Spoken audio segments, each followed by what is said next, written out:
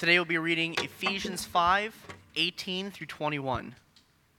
And do not get drunk with wine, for that is debauchery, but be filled with the Spirit, addressing one another in psalms and hymns and spiritual songs, singing and making melody to the Lord with your heart, giving thanks always and for everything to God the Father in the name of our Lord Jesus Christ, submitting to one another out of reverence for Christ. This is the word of our Lord. You may be seated. Good morning. You guys doing well? Outstanding. Good to have you with us. Welcome to Desert Breeze Community Church. If you have your Bibles, you can turn to Ephesians chapter 5. Those are the verses that we just read. We're looking at verses 18 through 21. This is our God's Amazing Promises teaching series. And this morning we're going to look at God's amazing promises for your personal revival. We're going to look at what it means to be Spirit-filled, living a Spirit-filled life. Also want to welcome those of you that are on YouTube Live right now. Thank you for joining us. I'd like to start by tag teaming with Pastor Matt on this prayer over the overturning of Roe versus Wade. I think that's really a big thing here. So would you bow your heads with me? Let's just take a moment. Let's once again go before the throne of grace. Father God, we celebrate the overturning of Roe versus Wade, although we cannot bring back the countless lives we have lost. A great injustice has been corrected. Countless lives will be saved by this decision. The opportunity for thousands of preborn babies to have the most fundamental human right, the right to live. We thank you, God, for the answer to our prayers and the work of our hands, and declare Psalm 126:5, those who sow in tears shall reap with shouts of joy. May we redouble our efforts to care for the preborn babies, their families, and vulnerable children, all while offering the love and the hope of the gospel. May we be at the front lines of proclaiming that life begins at conception and all people are created in the image of God and are inherently worthy of care. And may we display with our lives that all people are precious in God's sight. In our glorious Savior's name, and everyone said, amen. So take a look at your sermon notes here. The Spirit-filled life is the most amazing life you could ever hope or dream to live this side of heaven. Spirit-filled life is one of God's amazing promises that will personally revive you and help you to thrive in life like nothing else. And so the more you live a Spirit-filled life, the evidence will be supernatural. And you cannot help but be different. And the people in your life cannot help but notice. So here's two questions for you. Here's the first one. It's on your notes. Could there be more to the Christian life than what you're currently living? Could there be more to the Christian life than what you're currently living? When was the last time you undeniably saw the Holy Spirit at work in you or through you or around you?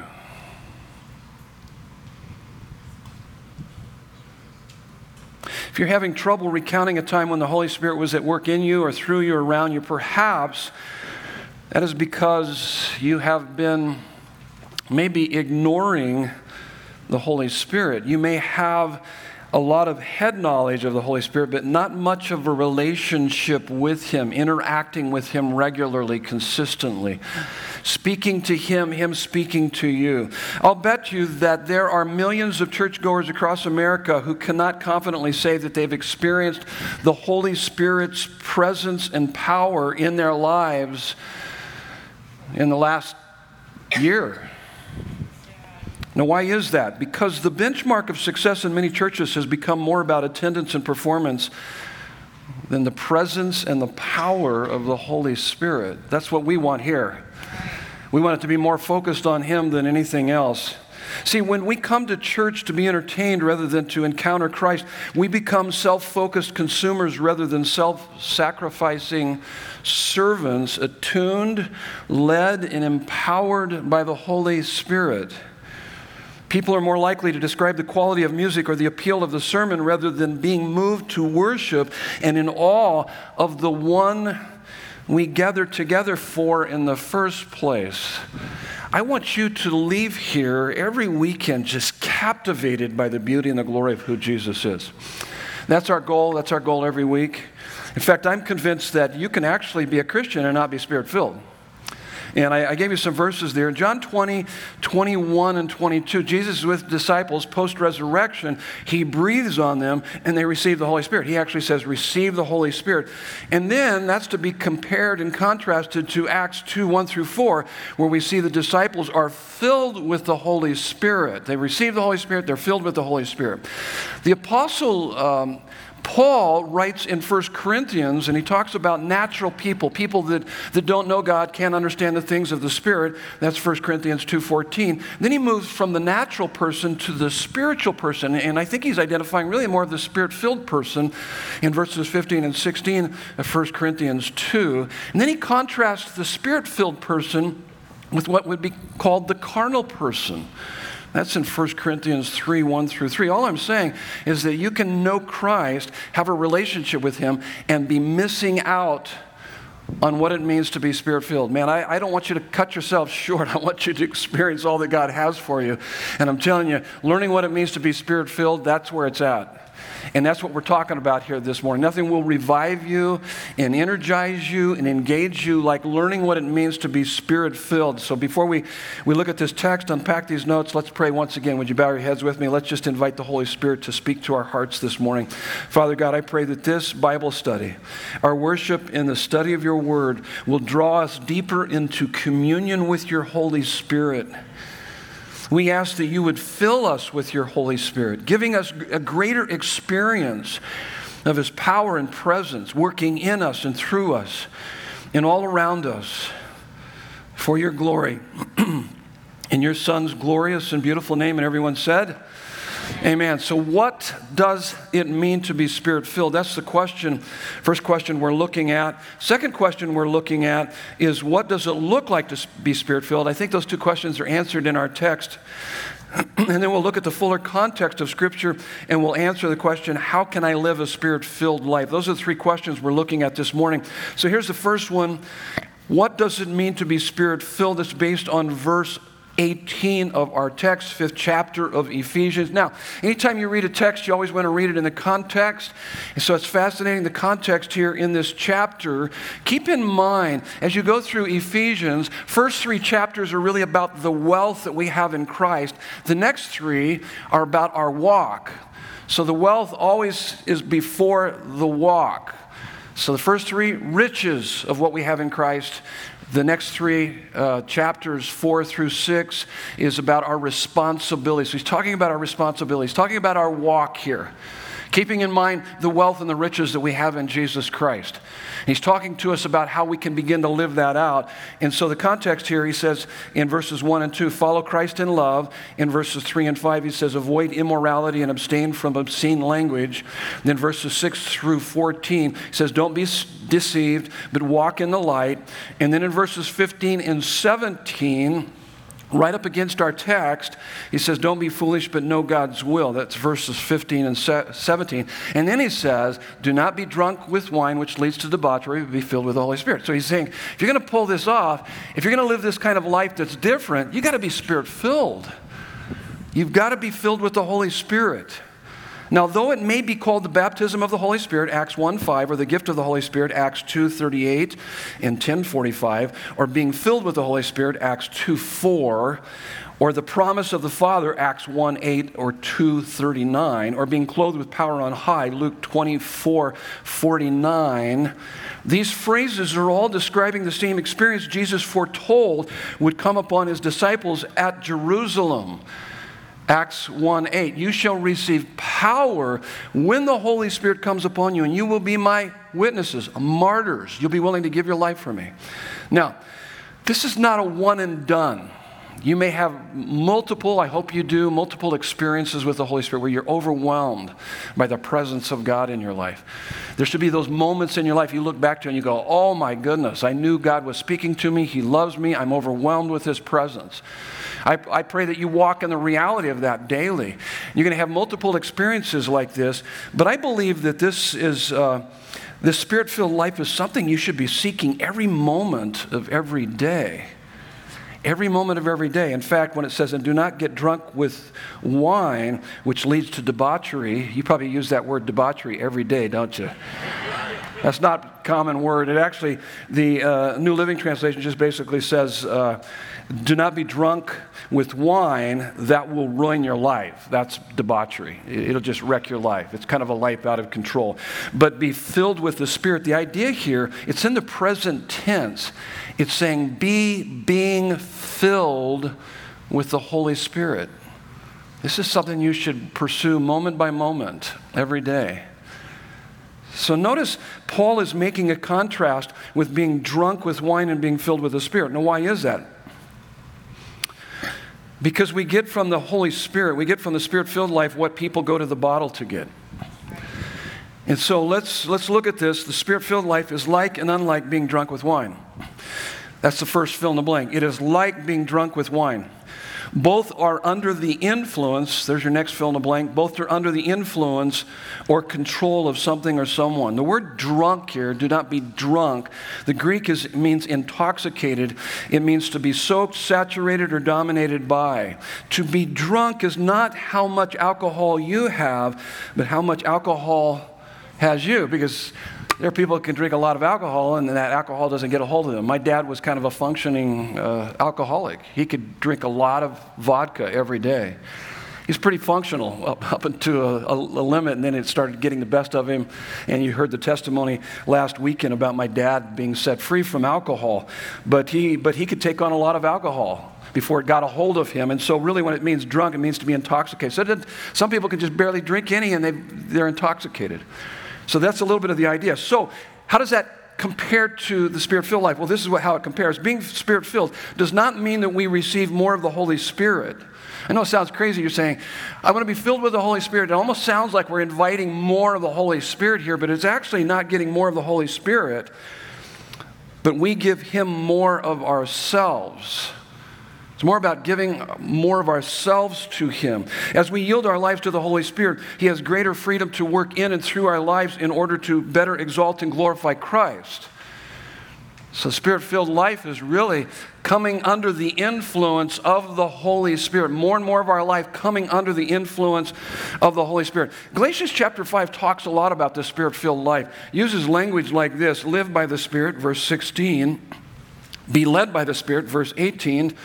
Galatians 5, verse 25, keep in step with the Holy Spirit. And when we do all of that, it tells us in verses 23 and 24 that we will experience the fruit of the Holy Spirit. By show of hands, how many know what I'm talking about when I say the fruit of the Holy Spirit?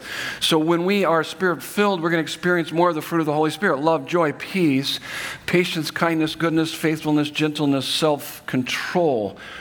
That'll be more evident in our life. That's what it's talking about there in the 5th chapter of Galatians. So it is like being drunk with wine. Both are under the influence or control of something or someone. Both also, here's the next one, both make you courageous and happy. Okay? So I was at Phoenix Fire Station 10 for quite a number of years, where I served a lot of my time over there. Sounds like I was in prison, doesn't it, when I say it like that? But I served a lot of my time over there. I was serving. And so when we were over there, they would move us up from time to time. We'd run a lot of calls up Grand Avenue. How many are familiar with a place called Mr. Lucky's? Show of hands. Okay. Remember Mr. Lucky's? Years ago, they had the upper room, lower room. They had rock and roll. I don't know which one was which because I never went there. But they had rock and roll in the top stairs, upstairs, and downstairs they had country or vice versa, whatever. But it was a hangout place for a lot of people. And so they had these live bulls there for a while. Bull riding, live bulls, not the mechanical one, but they built a pen out the side of Mr. Lucky's, and they'd have us come over there and stand by because lo and behold, a cowboy would end up getting hurt.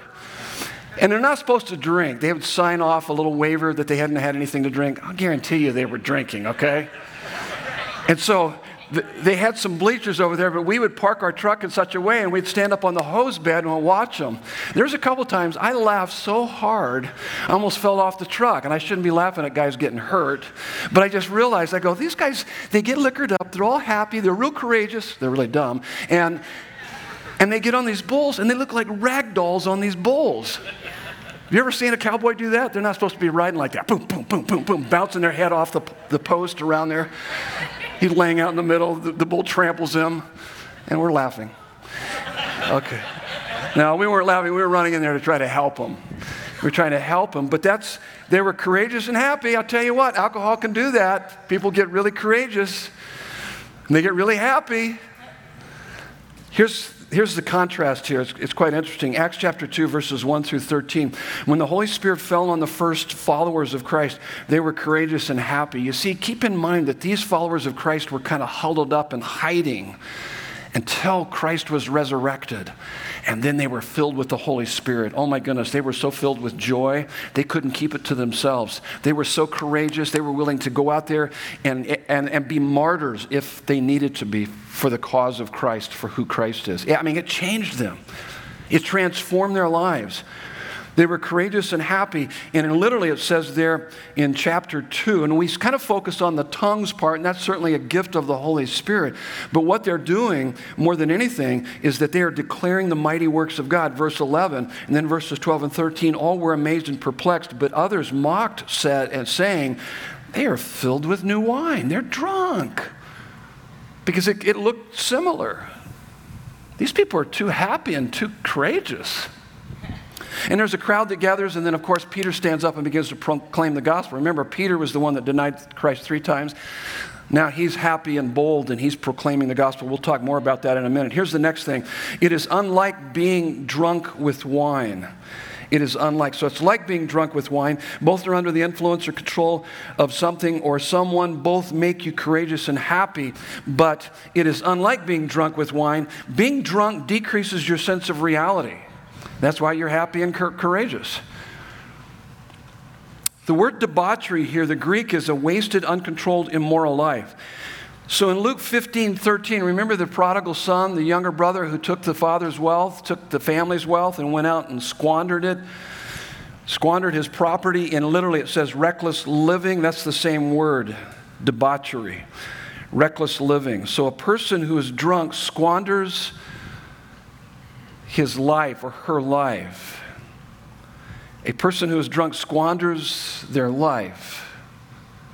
Now, what's interesting about that is not just being drunk on alcohol. You can be drunk on work, porn, video games, shopping, parenting, romance, and waste your life. That's the point. It's about being intoxicated with anything other than Christ, being under the influence of anything other than Christ. Interesting story in Luke 12:15, Jesus with his disciples, and someone from the crowd says, Jesus, split the inheritance. Help us to split the inheritance between my brother and I. We're fighting over my inheritance. And so Jesus says something quite profound there. He says in Luke 12:15, he says, be on your guard against all kinds of greed, covetousness, desiring after the things that you don't have, more than you would desire after the things of God.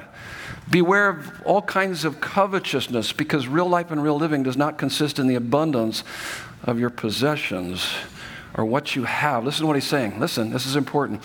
He's saying, you're not going to find your happiness in created things, only the Creator. This is what he's saying. And if you do that, you try to find your happiness in created things, you're going to waste your life. That's the point that he's making here. In fact, Jesus tells the story of the parable of the rich fool. And man, this guy was successful. Everybody in the world would have said, woo, look at the life he lived.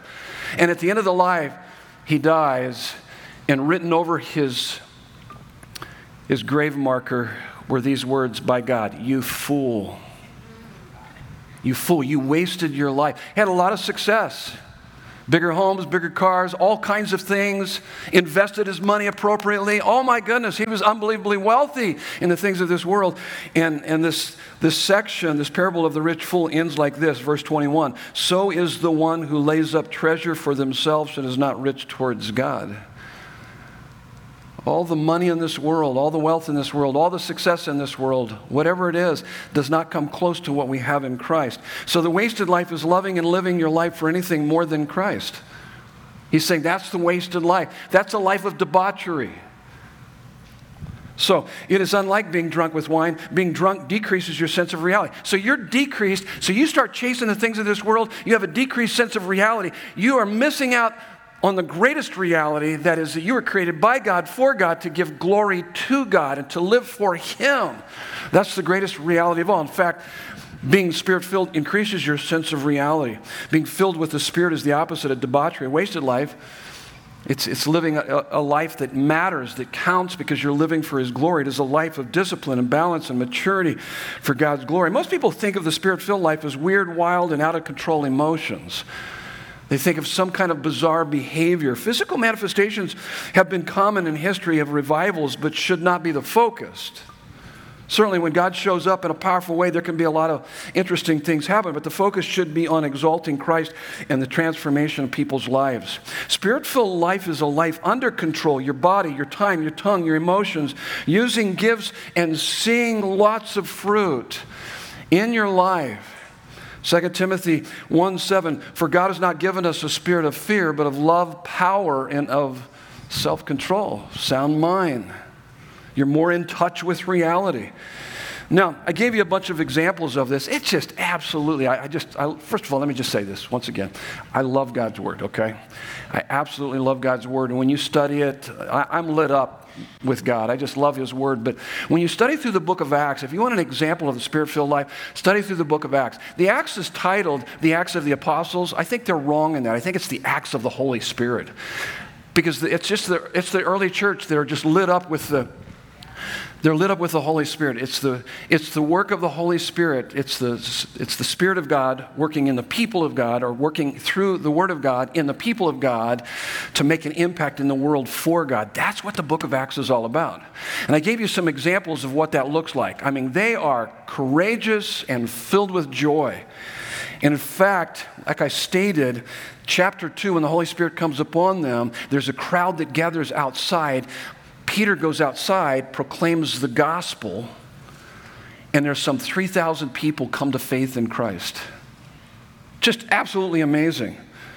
And it tells us in chapter 2, verse 42, and they devoted themselves to the apostles' teaching and to fellowship and breaking of bread and prayers. I mean, community. They just want to get together in community. And there's just an explosive and a sense of the presence of God there. You see them. They're courageous. They're happy. They're filled with joy. And then in chapter 3 of Acts, you've got Peter and John are going up to the temple at the hour of prayer, and they come across this lame beggar, and they pray for him, and he's healed, and it gathers this crowd, and Peter once again proclaims the gospel. Remember, Peter's the guy that denied Christ 3 times. He's so full of courage and joy. He proclaims the gospel, and there's another 5,000 people that come to faith in Christ. Now, the religious leaders do not like this. So they arrest these guys.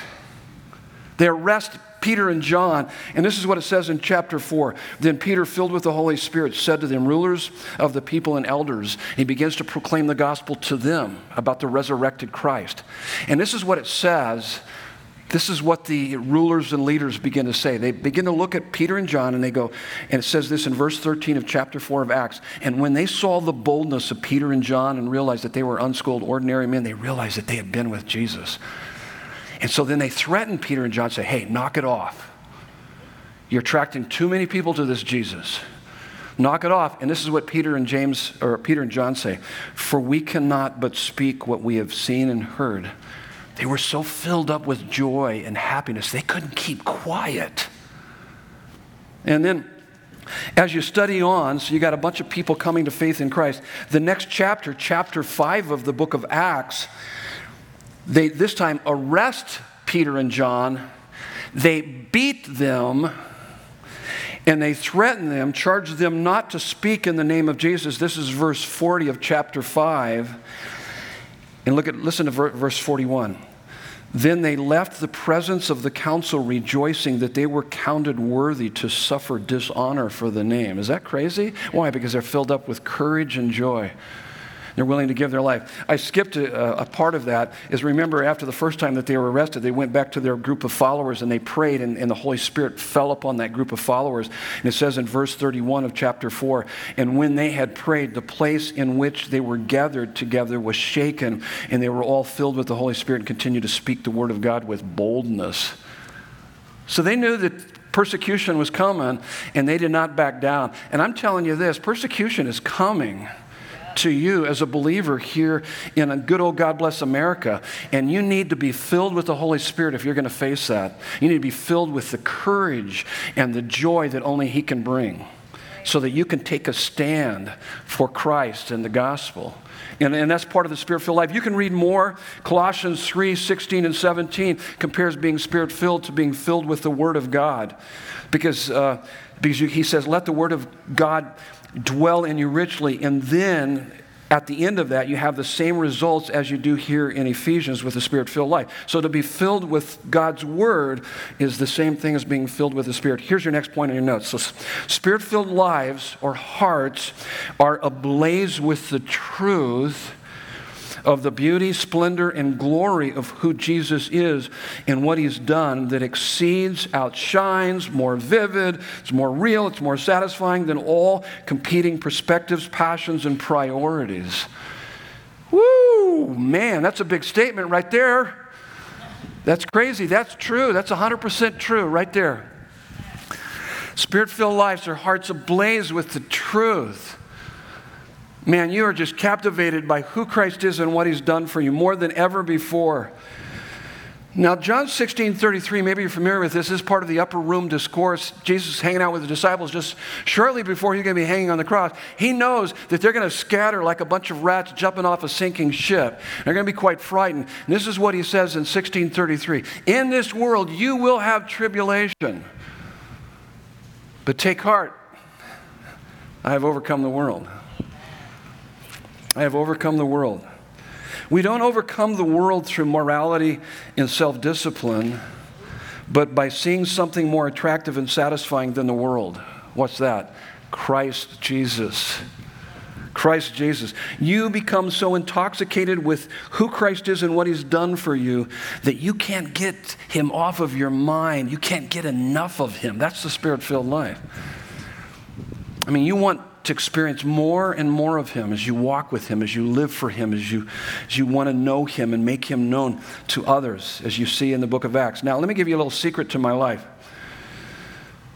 When my main focus is obedience, I'm least obedient. But when my main focus is enjoying God, I'm most obedient. When I'm finding my deepest satisfaction in Him, I'm walking with Him, I'm enjoying Him, being led by Him and the Holy Spirit. Look out. When I enjoy Him, when I'm intoxicated by Him, when I'm captivated by Him, when I'm fascinated by Him, I'm able to overcome the world because He is better than any sin and He's bigger than any suffering I'll ever face. That's why Paul says to live is Christ, to die is gain. To live is Christ. That's a purpose worth living for. That's when you know you're not wasting your life. When you're living for Him. You live your life for Him. That is an unwasted life.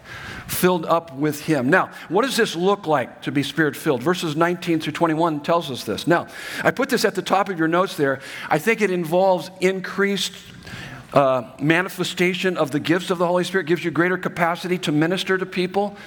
The grace of God through your specific gift. You need to know what gifts God has given you to minister to others. So you'll see an increased capacity to share that gift with others, to help people find their enjoyment in Christ. But also there'll be an increased experience or manifestation of the fruit of the Holy Spirit. Gifts have to do with ministry. Fruit of the Holy Spirit has to do with maturity. You'll see both of those increase as you are more and more filled with the Holy Spirit. But here's what we see in the text. I think this goes along with what I just said there. What does it look like to be Spirit-filled?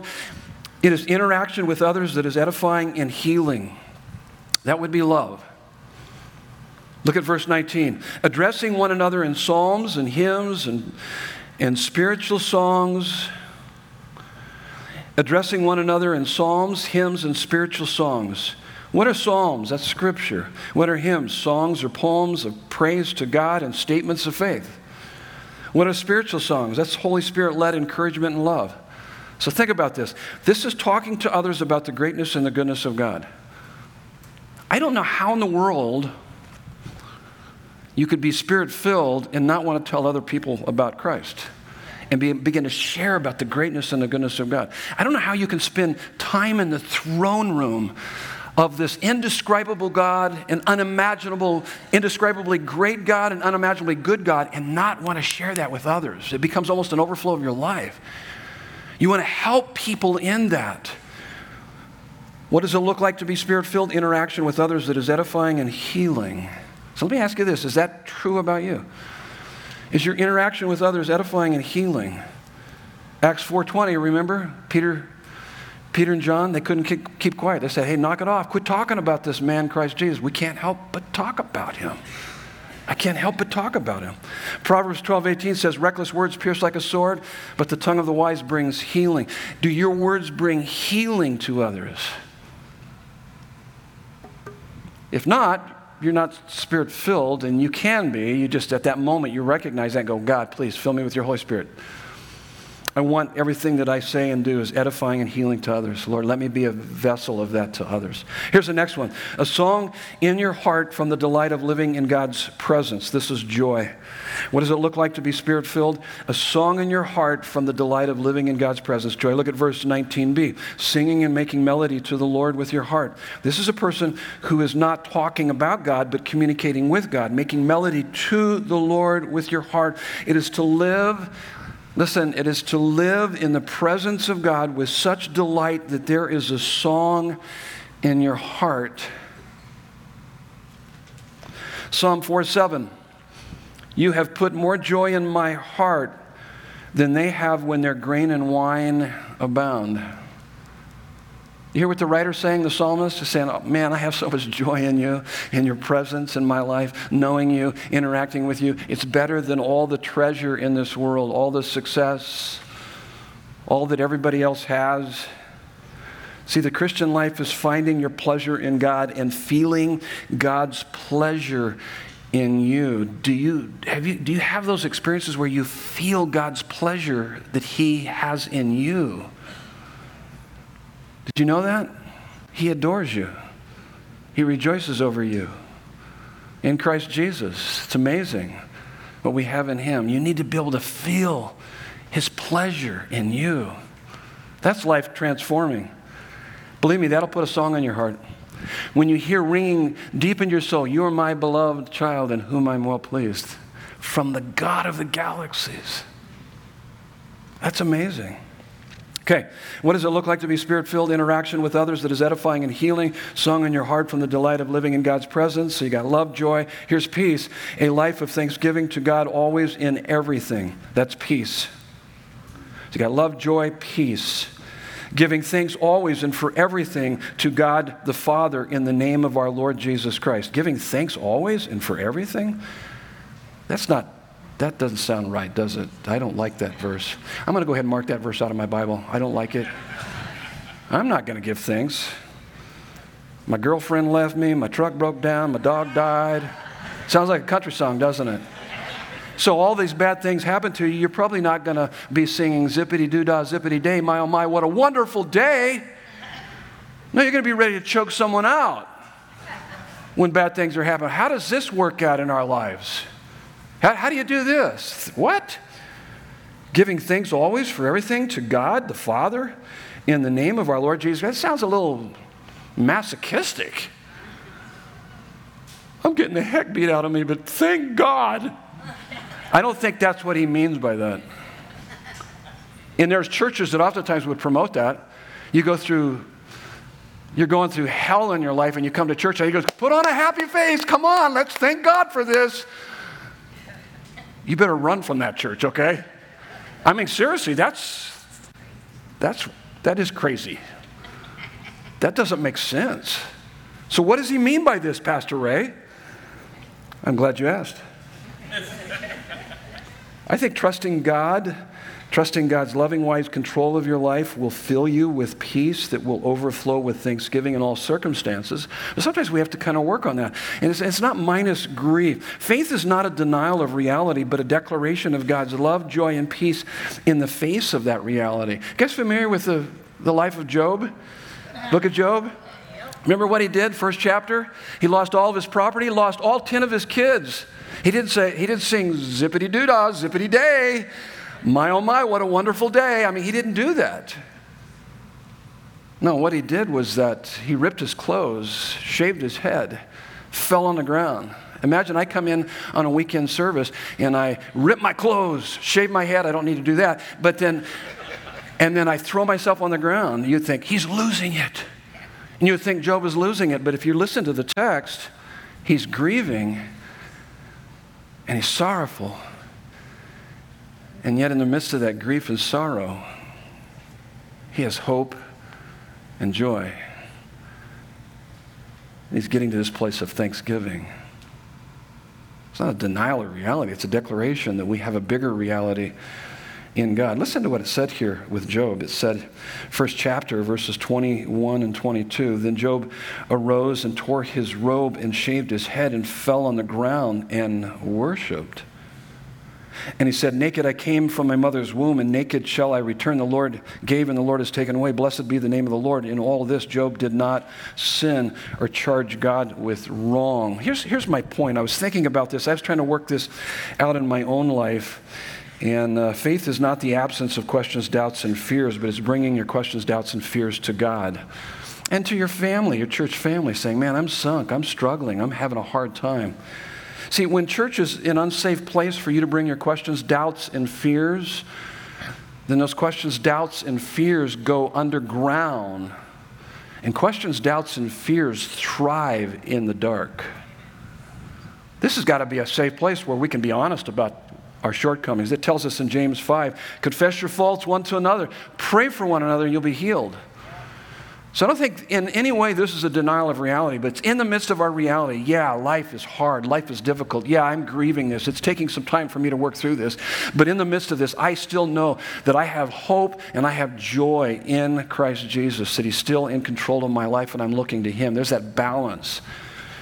1 Thessalonians 4:13, we grieve but not like the world grieves because we have hope. 2 Corinthians 6:10, we are sorrowful yet always rejoicing. Those are not sequential. Those are simultaneously happening in our life. We have grief and yet we have hope. This is what's going on with Job, and this is the thanksgiving he's talking about. That we don't deny reality. We accept the fact, but we have a bigger reality in Christ Jesus. And that's why we can say, Psalm 136:1, give thanks to the Lord for he is good. His steadfast love endures forever, 26 times in that chapter.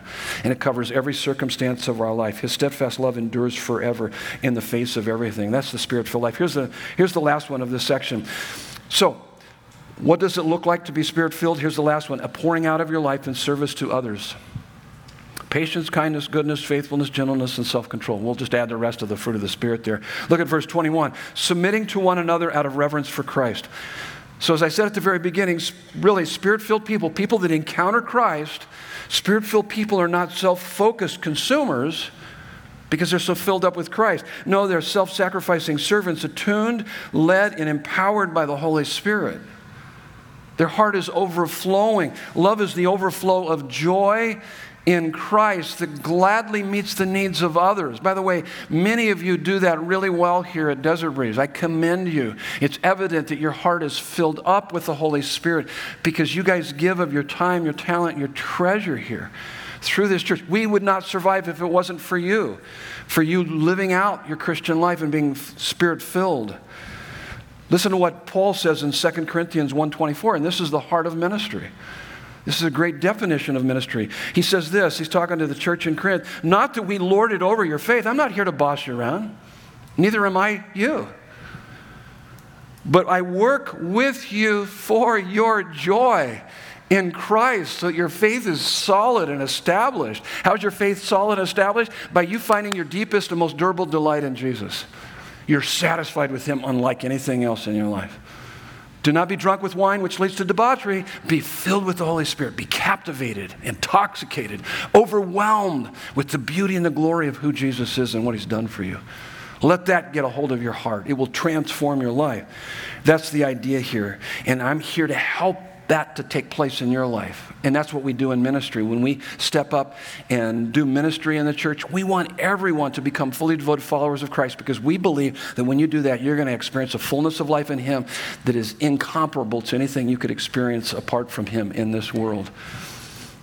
So the context at the front end of this idea of being Spirit-filled is his personal life, our personal life, and then he goes into the interpersonal life. He just basically ends this book by saying Spirit-filled Christians will show Christ in their marriage, parenting, work, warfare, and everyday walk. That's Ephesians 5 all the way to Ephesians 6, last verse of this book, verse 24. So how can I live a Spirit-filled life? How can I do that? What do I need to do? Now, we're drawing from the fuller context of Scripture here. We're moving away from this text, looking at the fuller context of Scripture. And here's the first thing: desire to be filled with the Holy Spirit. If you know what awaits you in the Spirit-filled life, this would be the greatest desire of your life. Think about those things right now that you really desire. If I could just reach retirement, if I could just get raised, if I could just help my kids do this or do that. Listen, this desire should be the greatest desire of your life. And then that will help you with all the other secondary desires. If you knew what awaits you in the Spirit-filled life, this would be the greatest desire of your life.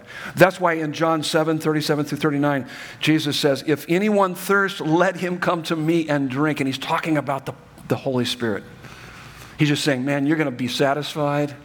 Your thirst is going to be quenched unlike anything else. So desire to be filled with the Spirit. Here's the next one. Pray for God to fill you with the Holy Spirit. I'll let you read these verses on your own. In fact, I would encourage you to read the rest of the verses around the context of each of these. But Jesus finishes this section by saying, if you, though you are evil, know how to give good gifts to your children, how much more does your Father want to give the Holy Spirit to those who ask Him? That's what He says. So here's what I do. First of all, you guys know this. I have such a desire to know God and to experience Him, and for you to also have that great desire. That's the greatest desire in my heart. There's competing desires, no doubt. There's competing desires within my heart that I battle. And you're going to have the same thing. But man, when I'm able to win that war and God's able to win that war for my heart's deepest loyalties and affections, oh my goodness, I want Him more than anything else. And then I pray for that every day. Oh Lord, stir up that desire within me for you. I want to experience more of you. I want to know you. I want other people to know you. I want the people that I hang out with. Lord, I don't think they know you like they really could. They're really missing out. There's so much more that they can experience in their life. I want them to know you too. Lord, help me to know you so that I can make you known to them. So I begin to pray that. And then I begin to walk every day according to the Holy Spirit through spiritual disciplines. Now, Romans 7 is an interesting chapter. I would call it the portrait of a struggling Christian. I mean, he's like, man, I don't know what to do. The things I do, I don't want to do. The things I need to do, I don't do. Oh, what a wretched man that I am. Who will save me from this body of death? That's what he says. He's like, you ever feel like that? Woohoo! I do. It's like, oh my goodness. Please help me. Goes from chapter 7 to chapter 8. Chapter 8 is all about being Spirit-filled. 18 times he uses the title Holy Spirit. 18 times, most in that book. So most time you're going to hear about the Holy Spirit. So you really want to understand what Spirit-filled life is, read chapter 8. This is what he says in chapter 8, verses 5 through 6. For those who live according to the flesh set their minds on the things of the flesh. So you can be a Christian and be setting your mind on the things of the flesh. Really? That's that carnal life that we talked about earlier. But he says, but those who live according to the Spirit set their minds on the things of the Spirit. Their minds are captivated by the Spirit. Their mindset is about knowing Christ and walking with Him and enjoying Him throughout the day. For to set the mind on the flesh is death, but to set the mind on the Spirit is life and peace. So in spiritual disciplines, you guys know what those are: Bible study, prayer, hanging out at the church with other Christians, small group. In spiritual disciplines, your goal is not simply to pray and read the Bible, but here's your goal. Your goal is to enjoy being with the person, and then to take that person and that joy with you throughout the day. That's walking every day according to Holy Spirit through spiritual disciplines. You don't just stir up your heart and then kind of leave that there and move on with your day. It's taking that with you throughout the day. It's being with the person and then taking that joy in person with you throughout the day. When I pray and read Scripture, I want to feel God's delight in me. I want to experience that. That's what I would encourage you to pray for. No one adores you. No one delights in you. No one loves you like your God in heaven through Jesus Christ. Christ provided that access to experience that. And I don't try to clean up my life to feel God's delight in me. It's the opposite. I feel His delight, and then I want to clean up my life. I want to change. That's what brings the change. In fact, that's the last 2 points. Repent and believe in Christ Jesus as often as needed as a lifestyle. So the Holy Spirit throughout the day, as I'm walking with Him, He convicts me. I'm stressing out too much. I'm worried too much. So the Holy Spirit, so I'm sensitive to His voice, and He says, hey, wait. You don't need to be so worried. What's going on here? And so I don't want to grieve. I'm grieving the Holy Spirit through my worry. So I repent, and then I believe, God, you're bigger than this problem that I'm facing right now. And now I can worship you. I go from worry to worship. So you don't grieve the Holy Spirit. Don't quench the Holy Spirit. And literally, it says, don't grieve the Holy Spirit. In other words, I seek to please the Holy Spirit, so I'm sensitive to His voice. And I find myself maybe saying things, doing things, behaving in ways, thinking thoughts that are contrary to what He would have me think, thinking more according to the flesh than the Spirit. See, I'm talking to you about the Spirit-filled life. And so then I'm able to make those course corrections. I'm able to say, God, help me. Man, I'm responding in a real hateful way right here. Please help me to respond in a more loving way. I don't want to grieve the Holy Spirit. And I don't want to quench, which means put out the fire of the Holy Spirit. So Ephesians 4:30 says, do not grieve the Holy Spirit. 1 Thessalonians 5:19, do not quench the Holy Spirit. So seek to please and seek to listen. When you seek to please and seek to listen, to be led by the Spirit or to be Spirit-filled is to be less worried and more worshipful. It's to be less critical and more constructive. It's to be less bitter, to be more forgiving. It's to be less hateful and more loving. I mean, I catch myself, but that was hateful. Sometimes my wife catches me, ooh, that was hateful. I go, yeah, it was. Sometimes it takes me a while before I'll actually admit it, okay? And that's another problem, okay? Another problem altogether. It's like it takes me a while to kind of get to that place. Get off my back, okay? I'm still hateful, even in my response. When you say that I'm hateful, I'm going to be hateful with that response, okay?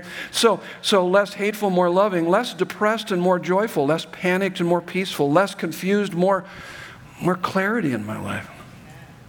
Less proud, more humble, less defensive and more open and honest, less divisive and more unity and harmony. That's the work of the Holy Spirit. The more you live a Spirit-filled life, the evidence will be supernatural.